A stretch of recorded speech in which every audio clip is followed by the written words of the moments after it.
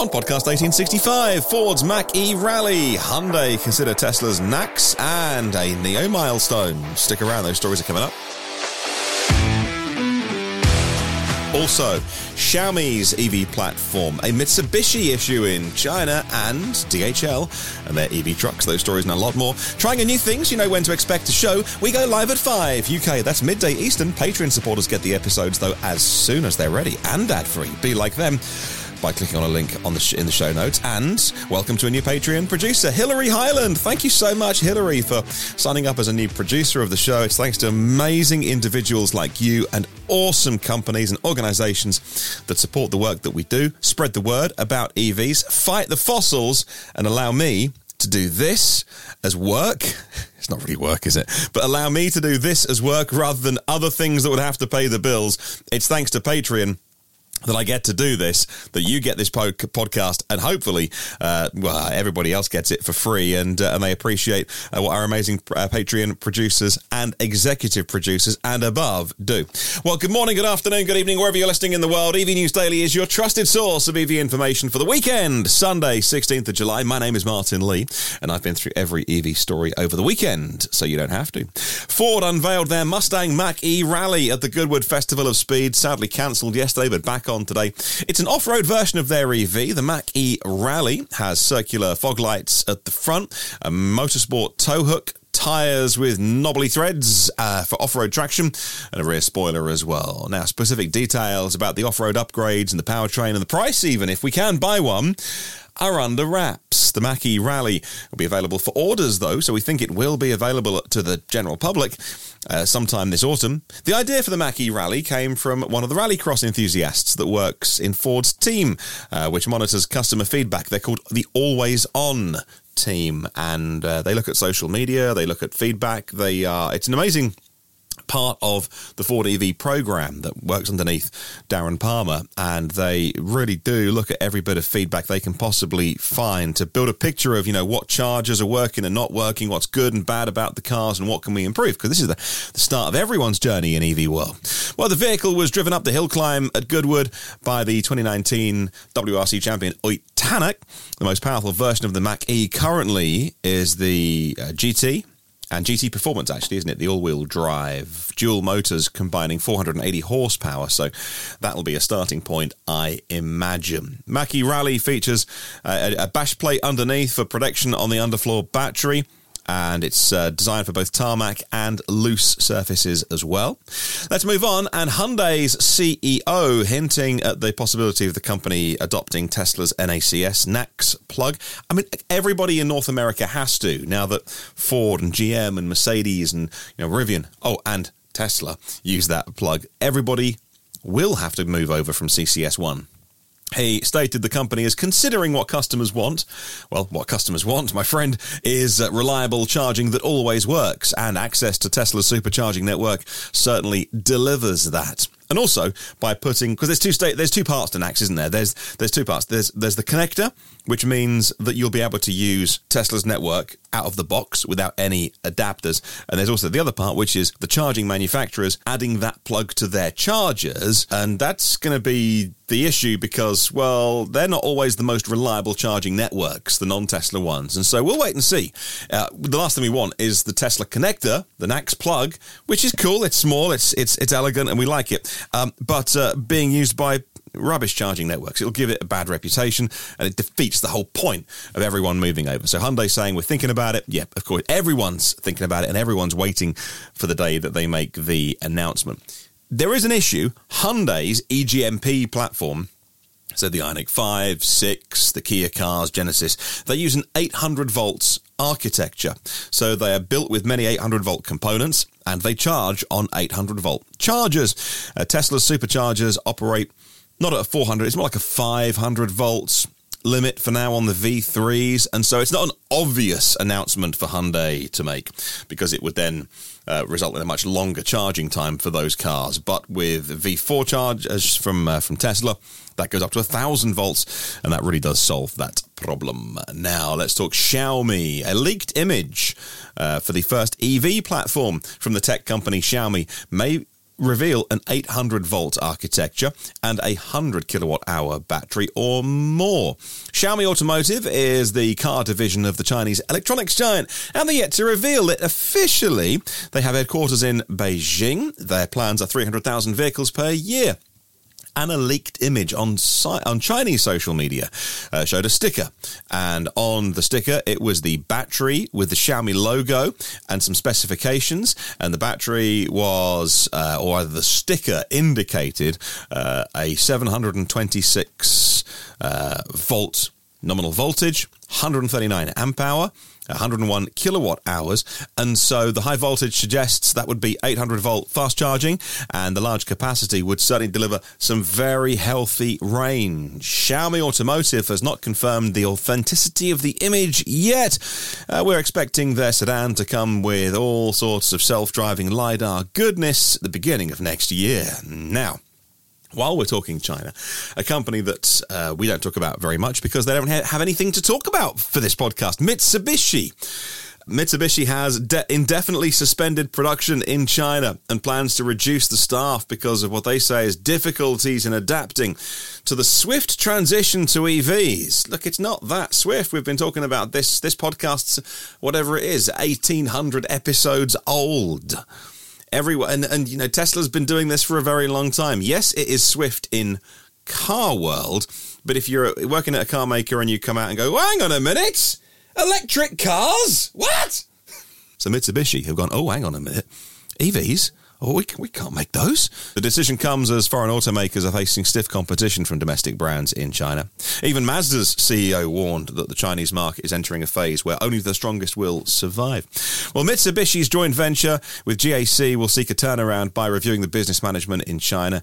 Japanese car sales have been suffering in China because of a lack of EVs to buy, and of course the price war as well. So Chinese buyers want to buy electric vehicles, and they want them very high-tech and at a decent price. In June, the market share of Japanese brands in China's car market fell down from 20% to 17% from the same month last year. Mitsubishi's joint venture halted production back in March after sales of its Outlander has not met any of their expectations. Mitsubishi has no plans to introduce a pure electric vehicle, which is an issue, because that's what they're going to need to sell. Let's talk about NIO. NIO hits a new milestone with 25 million battery swaps. It's a huge milestone, 5 million of those in the last 100 days, averaging 50,000 battery swaps per day. NIO operates 1,553 battery swap stations in China. 424 of them are on the main highways. The first battery swap was back in 2018, and car owners at the time were sceptical. And I still talk to people who are sceptical about battery swapping. And so am I, in areas like, the United States, where many people have access to off-road parking. They're not in major urban areas. And if that doesn't apply to you, and you haven't got somewhere to charge your car overnight, and you live somewhere like China with big urban areas. Oh, and by the way, here's a part of the discussion that never ever gets mentioned, with incredibly good high-speed, long-distance public transport. That is almost the kicker with battery swapping that I never hear mentioned when I see it talked about, written about, commentated on. The key to China loving battery swapping is because it works in big urban centres, because you don't need to worry about driving 2,000 miles across the country in your EV.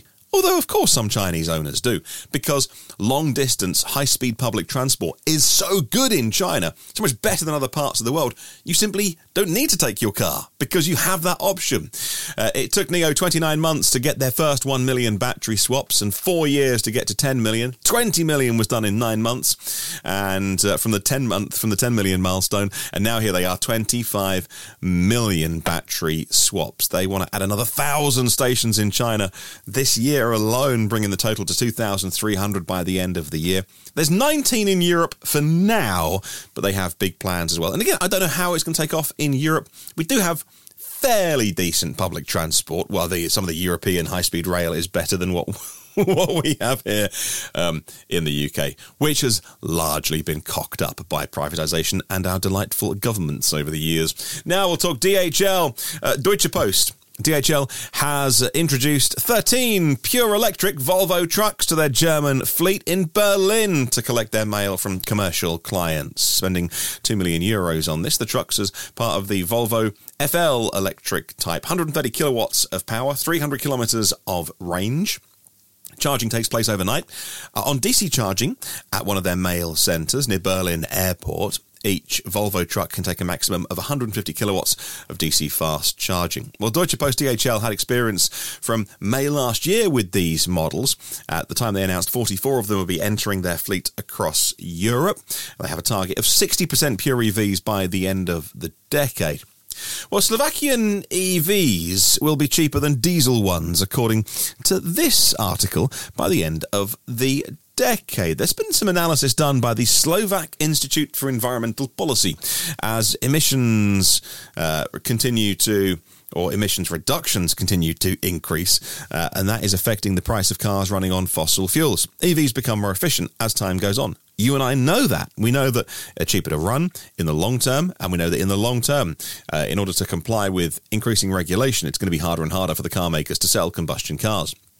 This particular piece of analysis suggests people would save €2,500 if they buy an EV within 5 years of the EU's combustion engine ban at the end of the decade. The price of cars running on fossil fuels will continue to rise, they say, while manufacturers are scaling up EV production and prices will decline. This means the price of EVs and fossil cars, they think the crossover point at point of purchase, not long-term running, not ongoing costs, not servicing, not fueling, but the point of purchase, where you just make that initial outlay, they think 2028. Now, I've seen some amazing EV deals where the EVs have been on some smaller city cars, little Peugeots and stuff, so not the buy price, but the lease price or the monthly price has been the same as the combustion one. And that was last year in 2022. But this piece of research says 2028 that EVs swap over. That is the crossover point. For larger SUVs, the difference is even more significant, they say. And within 2 years of buying an EV, they said you save €7,500 on the running cost as well. Interesting piece of research there to have a little look at. Take a quick break. Back in a second, we will talk Alpine and we will talk new battery technology. If you'd like the podcast ad-free, by the way, you can sign up to our Patreon either as a executive producer, get a mention on a Sunday, or maybe even higher. Maybe you work for an organisation and you'd like a mention on the podcast. Be delighted to help you out with that. Check out Patreon, patreon.com/EV News Daily. Back in a sec. Well, as the world moves towards electrification, the energy storage industry is increasingly dependent on raw materials like lithium and cobalt. They're critical, and it makes the diversification of battery chemistries crucial if we're going to have some long-term growth. We've been talking a little bit on the podcast recently about sodium-ion batteries, and they are emerging as a potential alternative to lithium-ion technologies in many applications. That's driven by some people's concerns around energy security and also geopolitical considerations in the supply chain of where we mine those materials and when they get processed.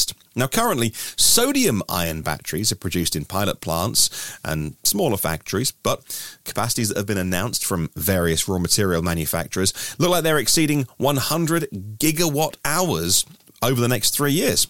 Now, ID Tech X forecasts that by the middle of the decade, in 2 years' time, in 2025, 10 gigawatt hours of sodium-ion batteries will be installed every year as the installed capacity as manufacturing increases and existing lithium-ion mines are converted to sodium-ion production. The average cell cost for sodium-ion batteries is currently somewhere around mid-80s, like $85 per kilowatt hour. That will be dropping as it scales up. So there is a path to about $40 per kilowatt hour at cell level and at pack level. So you add all the stuff around it and the components that you need to make an EV battery, and that will go to about $50 per kilowatt hour very quickly. And that is incredibly cheap.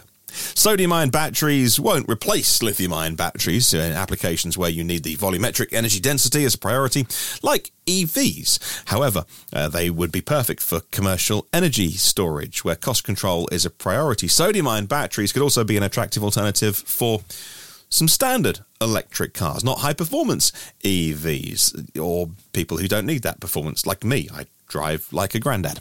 And I would quite happily have a less powerful EV. It's absolutely fine for doing my daily chores. So many EVs that don't fully utilize the energy density of the best lithium-ion batteries these days, that have higher charging speeds and some of the benefits as well to the latest, greatest technology. If you don't need that, you don't need the fastest charging in all temperatures, then sodium-ion batteries could well be an option for the future. And finally, Alpine is the bit of Renault that I find really curious. I love to sort of read about Alpine because they rebranded their Renault Formula One team with Alpine, which is a name that many people don't even know is either a Renault brand or what Alpine is. They sell a handful of cars every year, but it's their sports and racing brand, and they developed their own platform for making electric vehicles, a bonded aluminium chassis called the APP platform for their EVs in the future. It's short for Alpine Performance Platform, and it'll underpin their future electric models. Their decision to make their own platform at Renault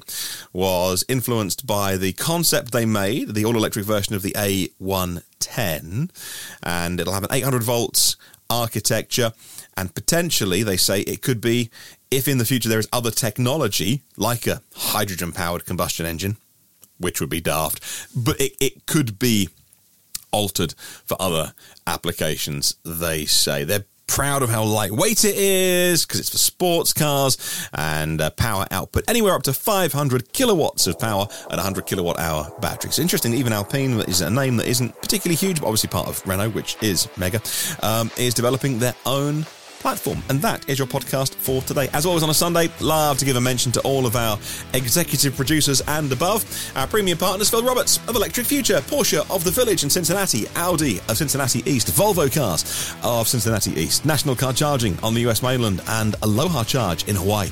Derek Riley's EV Review Ireland YouTube channel, Octopus Electroverse, global public charging made simple with one app and one map, and Lease Plan Electric Moments, providing all the tools and guidance EV drivers need. Thanks to our partners David and Lisa Allen. Hi to Yuka Kukkonen from shift2electric.com with the number 2. Rajiv Narayan, Michael Lumley, and you can get battery reports for your EVs at recurrentauto.com. And thanks to all of our exec producers: Adrian Bond, Alan Shed, Alex Banhini, Alexander Frank, Anders Hove, Andrea Jefferson, Andrew Luoma, Andy Nancaro and Lillian Cass, Asir Khalid and Björn Fuchstad. Bill Calhoun, Blaine McKinney, Blunderbuss Jones, Brian O'Leary, Brian Thompson and Bruce Bohannon.